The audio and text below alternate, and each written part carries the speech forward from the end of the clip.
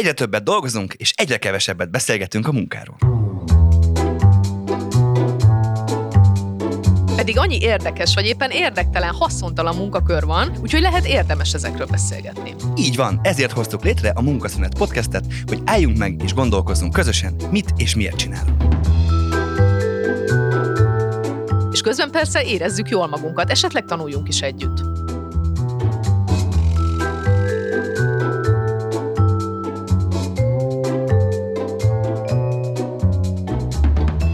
Bemutatom Tapasztó Orsit, aki fizikus, mentálhigiénész szakember és tartalomgyártó. Én pedig bemutatom balatoni Jocó műsorvezető társamat, aki történelemtanár, író, és szintén szokott tartalmakat gyártani.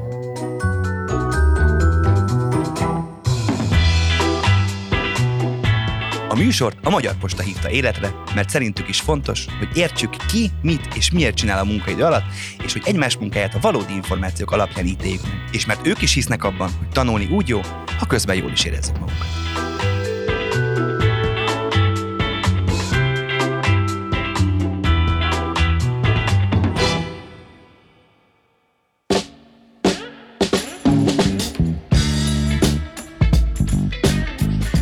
Hát szia, Orsi!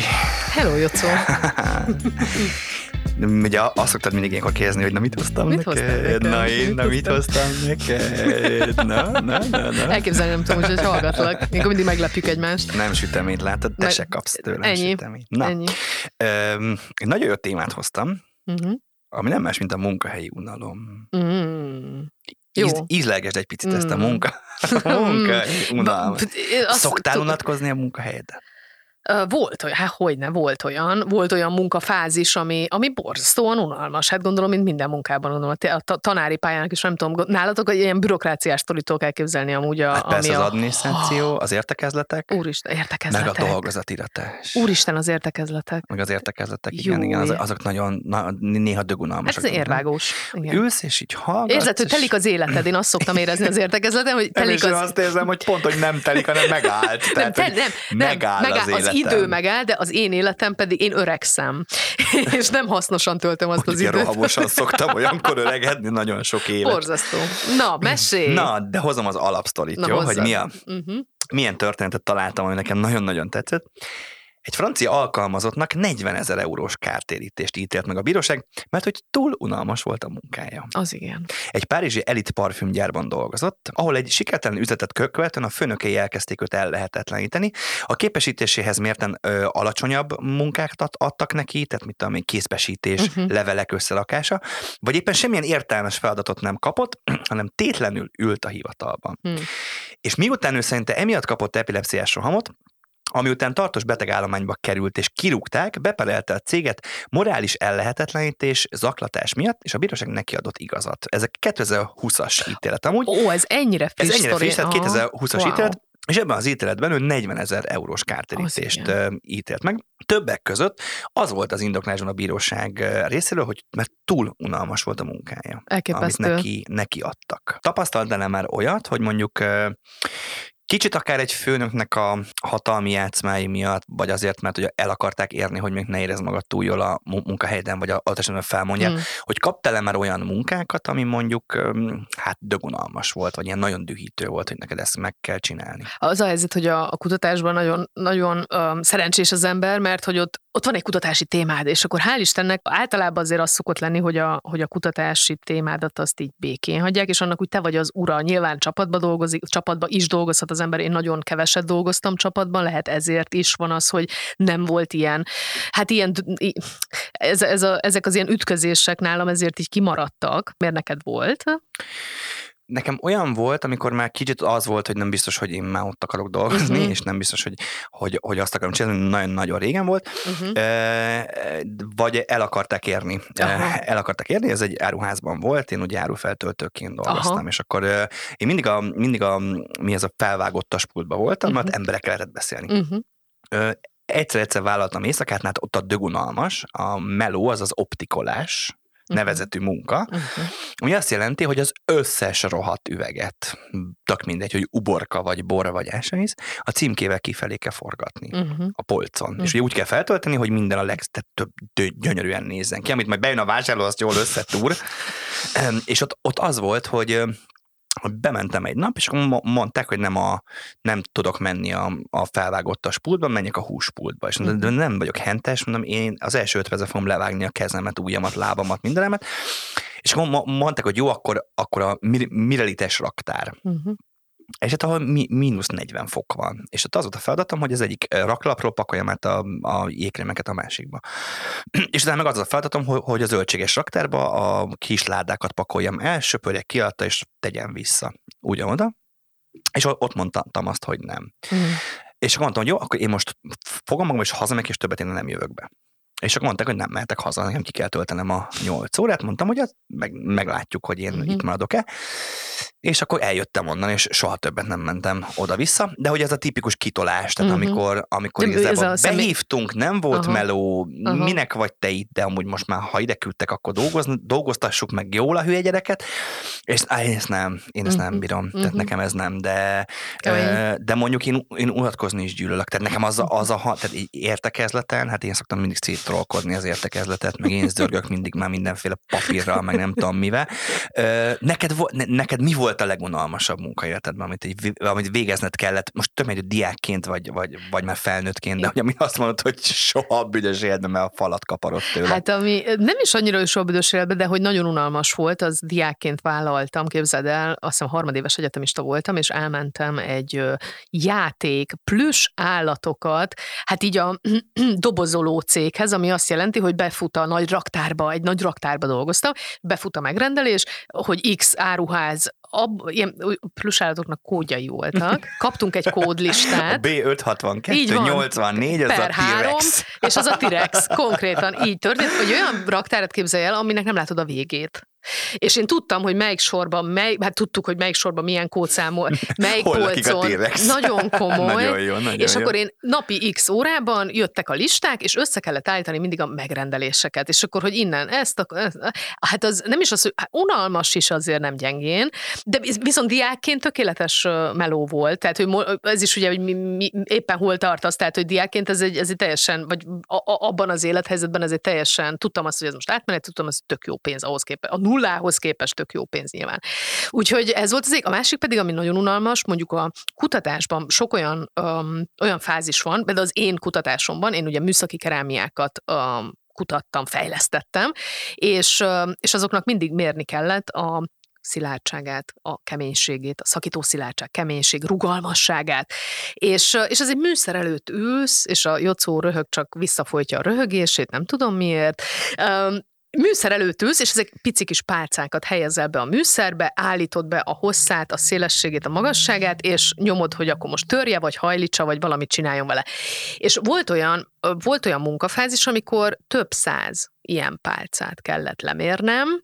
És végig kellett nézned, hogy több 100 pálca eltörik. Képzeld el, védőszemüveg, mert hogy az ripityára tör, és nézni kell, így, és figyelni, hogy mi az a terhelés, ahol az a pálca törik, és akkor a szoftver számolta, hogy akkor ennek a pálcának, vagy annak az adott összetételnek milyen a szakítószilárdság. Amúgy az eredmény az tök jó, mert ugye azzal mértem azt, hogy ez az összetétel, vagy az az összetétel a jobb, ugye ennek van értelme, viszont maga a folyamat az borzalmasan unalmas volt, mindig az volt, hogy a fülembe szólt a tankcsapda bömbölve, hogy ne a zúgását halljam a gépnek, hanem inkább a tankcsapda zúgjon a fülembe, folyamatosan tankcsapdát hallottam ezeknél a fázisoknál, és ezt nem szívesen csinálnám újra. Igen. Amúgy már van olyan kutatási terület, ami az unalommal foglalkozik. No. Mondjuk azt azért el tudom képzelni, amikor az unalommal foglalkozó tudós unatkozik. Tehát éppen nem tudom, elemzi a 83 bejött adatot. Sőt, ugye Alberto Moraviának az Unalom című regénye alapján ő úgy fogalmazza meg az unalmat, hogy a valósággal való kapcsolatnak a hiánya. De jó. Tehát nincs kapcsolatod a valóság. Csak úgy vagy. Úgy létezel ebben a történetben. Ez mennyire jó. Brit tudósok is kutatták az unalmat, sőt, szociológiai tanulmányokat végeztek arról, hogy vajon melyik szakmákat tartják a legunalmasabbnak. Na és mesélj. Na hát mondom, jó? Az első 5-öt, és utána elvégezték melyik a legizgalmasabb, és meg ki fogok neked térni, de először a legunalmasabb szakmák. A brit tudósok szerint, még egyszer mondom, az legunalmasabb szakmának az adatelemzőt választották a jó népek. Igen. A második helyen van a könyvelő. Mondjuk most ebben az időszakban. Biztos nem unatkoznak. Nem unatkoznak. Most bármit el tudok képzelni, hogy unatkozni, nem? A harmadik kok sem unatkoznak, mert ők az adószakértők. Hát igen. A negyedik a takarítók, és az 5. a banki alkalmazottak. Tehát azt mondják, hogy hogy ebből a kutatásból az jött ki, hogy az emberek szemében a legunalmasabb az a pénzügyi szakterület. Ha megnézed, akkor igazából az 5-ből 4 az majdnem, hogy csak pénzügyi terület. Képzeld, az én anyukám könyvelőként dolgozott egész életében, és, vagy az életen a részében, imádta. Azt mondta anyukám, hogy ott érzi azt, hogy ez a struktúráltság, a rendszer, és hogy ő például egy olyan típusú ember volt, akinek a könyvelés, és gondolom nagyon sok könyvelő van ezzel így amúgy, hiába ez jött ki a nem tudom, hanyadik helyen, a második helyen, hogy a legunalmasabb szakma, hogy egyszerűen imádják a számokat, és imádják azt, hogy ott rendszer van, és a rend van, és a hó végén kijön az a szám, ami neki kell, hogy jönnie X cégnél. Édesanyámat ez ilyen, hát hogy így flowba volt. Amúgy a kutatásban résztvevőknek az 1/3, tehát minden harmadik brit azt mondta, hogy ő már pedig nagyon sokszor unatkozik a munkahelyén, de van olyan szektor, pénzügyi szektor, amikor azt mondják, hogy ez minimum 50%, amikor ők nagyon sokszor unatkoznak az ő saját munkájukban. És ezt kezdte el vizsgálni a pszichológia, mert hogy ugye bejön a pszichológia, ugye a te egyik kedvenc témád, ugye a burnout, ugye erről beszélünk, hogy ez lehet a vége. Igen. De van egy olyan, hogy bore-out, vagy borőt, ami a krónikus munkahelyi unalom rossz hatása a dolgozók test és lelki egészségére. De annak nem soha nem hallottam erről amúgy, hogy bore-out, de hogy annak nem ugyanazok a hatásai, mint egy burnout esetében? Még mi történik, mesélj, hogyha utána olvastál? Itt az történik, hogy kialakul a stressz, a depresszió, a szorongás, az álmatlanság. Itt viszont a burnout-tal ellentétben nem egy hirtelen változás áll be, tehát nem történik például összeomlás, hanem ez egy fokozatos, lassan jelentkező. Tehát konkrétan az unalom miatt szép lassan leépülsz, és amikor ezt én így készültem fel, akkor tényleg arra gondoltam, hogy van egy ilyen, hogy belehalok az unalomba. És hogy erre van tudományos, képes vagy majdnem, hogy csak belehalni, mert hogyha, tehát ez a te szakterületed, te ebből sokkal többet tudsz mondani, de hogy a burnout az egyszer csak arcon csap. És azt mondod, hogy most volt elég, mindenki menjen a jó büdös fenébe, és most állok föl, vagy most fogok fölrobbanni. Az sem jó, de az ott kijön. De vannak fázisai azért, tehát nem egyik napról másik, de vannak fázisai, de igen. Oké, csak azokat a jeleket hajlamosak el. Ez viszont végig ilyen, tehát végig lefelé menő történet, hogy szép lassan az unalmat. És hát ugye erre is vannak kutatások, és azt mondják, hogy ennek a tipikus oka, ennek az unalomnak a demoralizáló munkahelyi környezet, a kihívások nélküli hosszabb időszak és az értelmetlenség. Ez a 3. Tehát, hogyha nincs kihívás a munkahelyben, hosszabb időszakig, vagy pedig értelmetlen, vagy bármi. Hát igen, mert a saját képességedet nem tudod használni. Tehát azért, amilyen te vagy, amid neked erősséged. Kiborulsz ezen, és hát ha nagyon belegondolunk, akkor azért most a Covid ez nagyon sok embernél ezt hozta ki. Mármint maga ez a home office-os, vagy ha nem is home office, hiszen olyan nagyon sok szektorban nem tudtak home office-ban dolgozni, ellenben nem volt munkájuk, vagy legalábbis megtartották őket, de ugye minimális pénz és otthon üljét, tehát ebbe. Szörnyű, persze, ez nagyon kemény. Ebbe kaptak, és a munkahelyek is unalmassá teszik emellett ezt, mert hogy ami a legunalmasabbá teszi a munkákat, a kutatás szerint, az a szigorú belső szabályok, az eljárásrendek túlzott meghatározása, illetve a túlbürokratizálás. És a túlzott technikalizálás, tehát, hogy egy picit ilyen, tehát, hogy többségében a munkahelyek tehetnek az unalomról. Hát persze. Mit tegyünk, Orsolya? Kedves Orsolya, mentálhigiéniásos szakember asszony. Beszélj, ha olyan a helyzet, akkor beszélj a főnökkel, hogyha meg nem olyan a helyzet, akkor nyilván az ember... szóval mik a lehetőségek? Most hát igen, mi a lehetőség? Van-e arra lehetőség, mert van olyan munka, ami... Hát most érted, állsz egy szalag mellett. Azzal nincs mit kezdjen a főnök. Ugye, igen, csak ugye ez ugye a pordizmussal jött el, hogy ilyen nagyon pici részekre osztjuk, és akkor nem kell olyan szaktudás a munkákhoz, és lehet a szalagmunkát végezni, és akkor Béla, illetve Béla 2 ugyanazt a kis darabot rakja be 8-10 órán keresztül ugyanabba a lyukba, mármint, hogy mindig más, de hogy ugyanúgy, és ott nem tudod, tehát ott nem tudod, ott max azt tudod, hogy tényleg 1-2 óránként egyrészt szünetek vannak, vagy pedig variálod, hogy most ezt te rakod abba a lyukba, utána ezt tekered rá arra a rudra. Tehát körülbelül ennyit tudsz csinálni. Mondjuk ott nem tudom, hogy így unatkoznak-e. Tehát, hogy ott annyira átmész a robotüzemmódba, hogy az egy ilyen kikapcsolt állap volt. Tehát ez a monoton, te robot vagy, és hazamész.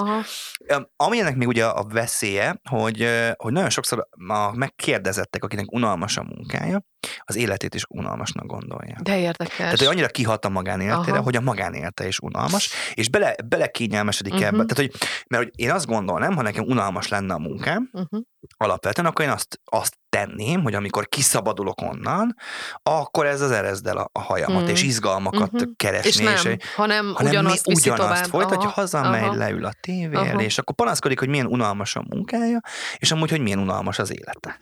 És ez érdekes. Évek mennek el így. Borzasztó. Borzasztó.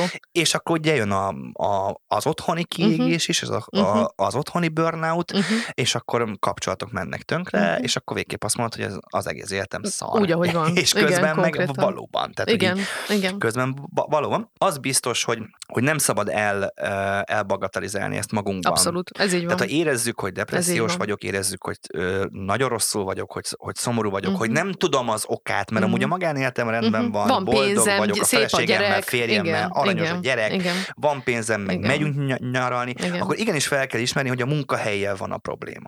Conteo. De mondtam én, Conteo. Na nyomja, Jocó. Imádjuk a Conteókat. Imádjuk, hallgatlak. Szóval, értelemszerűen melyik igaz? Egy egyetem betiltotta a nagybetűk használatát, hogy ne riassza el a hallgatókat. Mert a nagybetűk azok riasztóak? Hát kiabálsz! De nem a nagybetűkkel meglátod, és akkor kiabálsz a fejedbe. Értem. Jó, oké, második. Egy gorillát megtanítottak kötni. Nekem ezt én imádom. Mert látom magam előtt, ahogy ott kucorodik a kis fája alatt, és köti a sálat télére. Nagyon jó, mert sok gorilla köt sálat télre. Igen. Mert fáznak. Persze. Ázsiában biztos hideg van azon a részen, ahol élnek. Igen. Egy német pár emojinak nevezte el a gyerekét.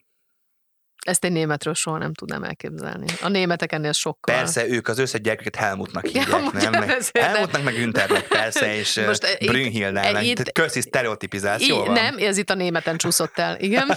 Jó, akkor ezt kifejtett, hogy miért. Következő, a NASA internetet telepítene a Holdra.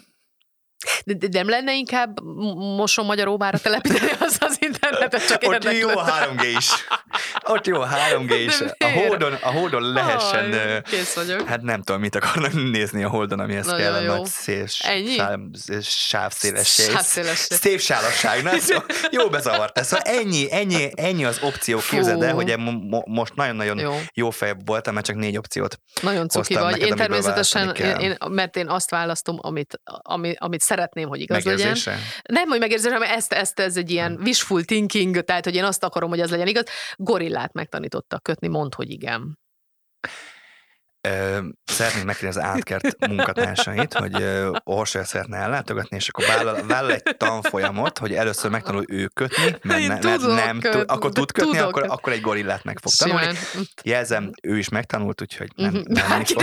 Háj, de szemét vagy!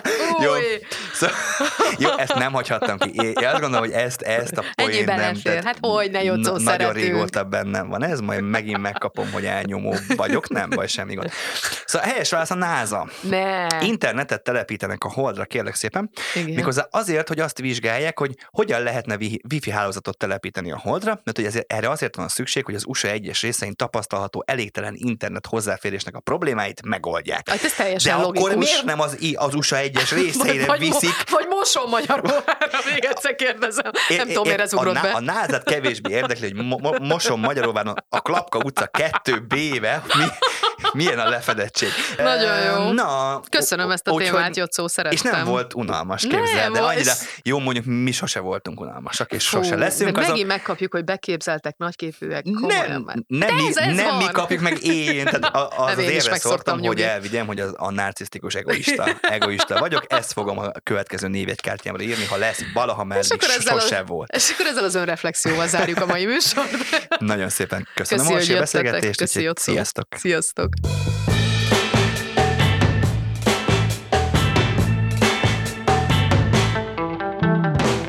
A Munkaszünet podcastet hallottátok, amit azért készítünk, hogy leszámoljunk a szakmákkal kapcsolatos sztereotípiákkal és mitoszokkal, helyettük pedig ismerjük meg a valóságot.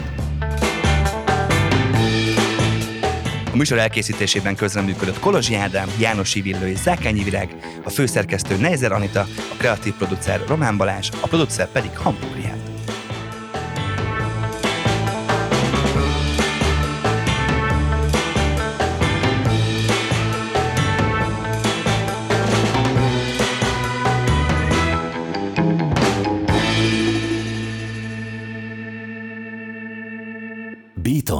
Jó.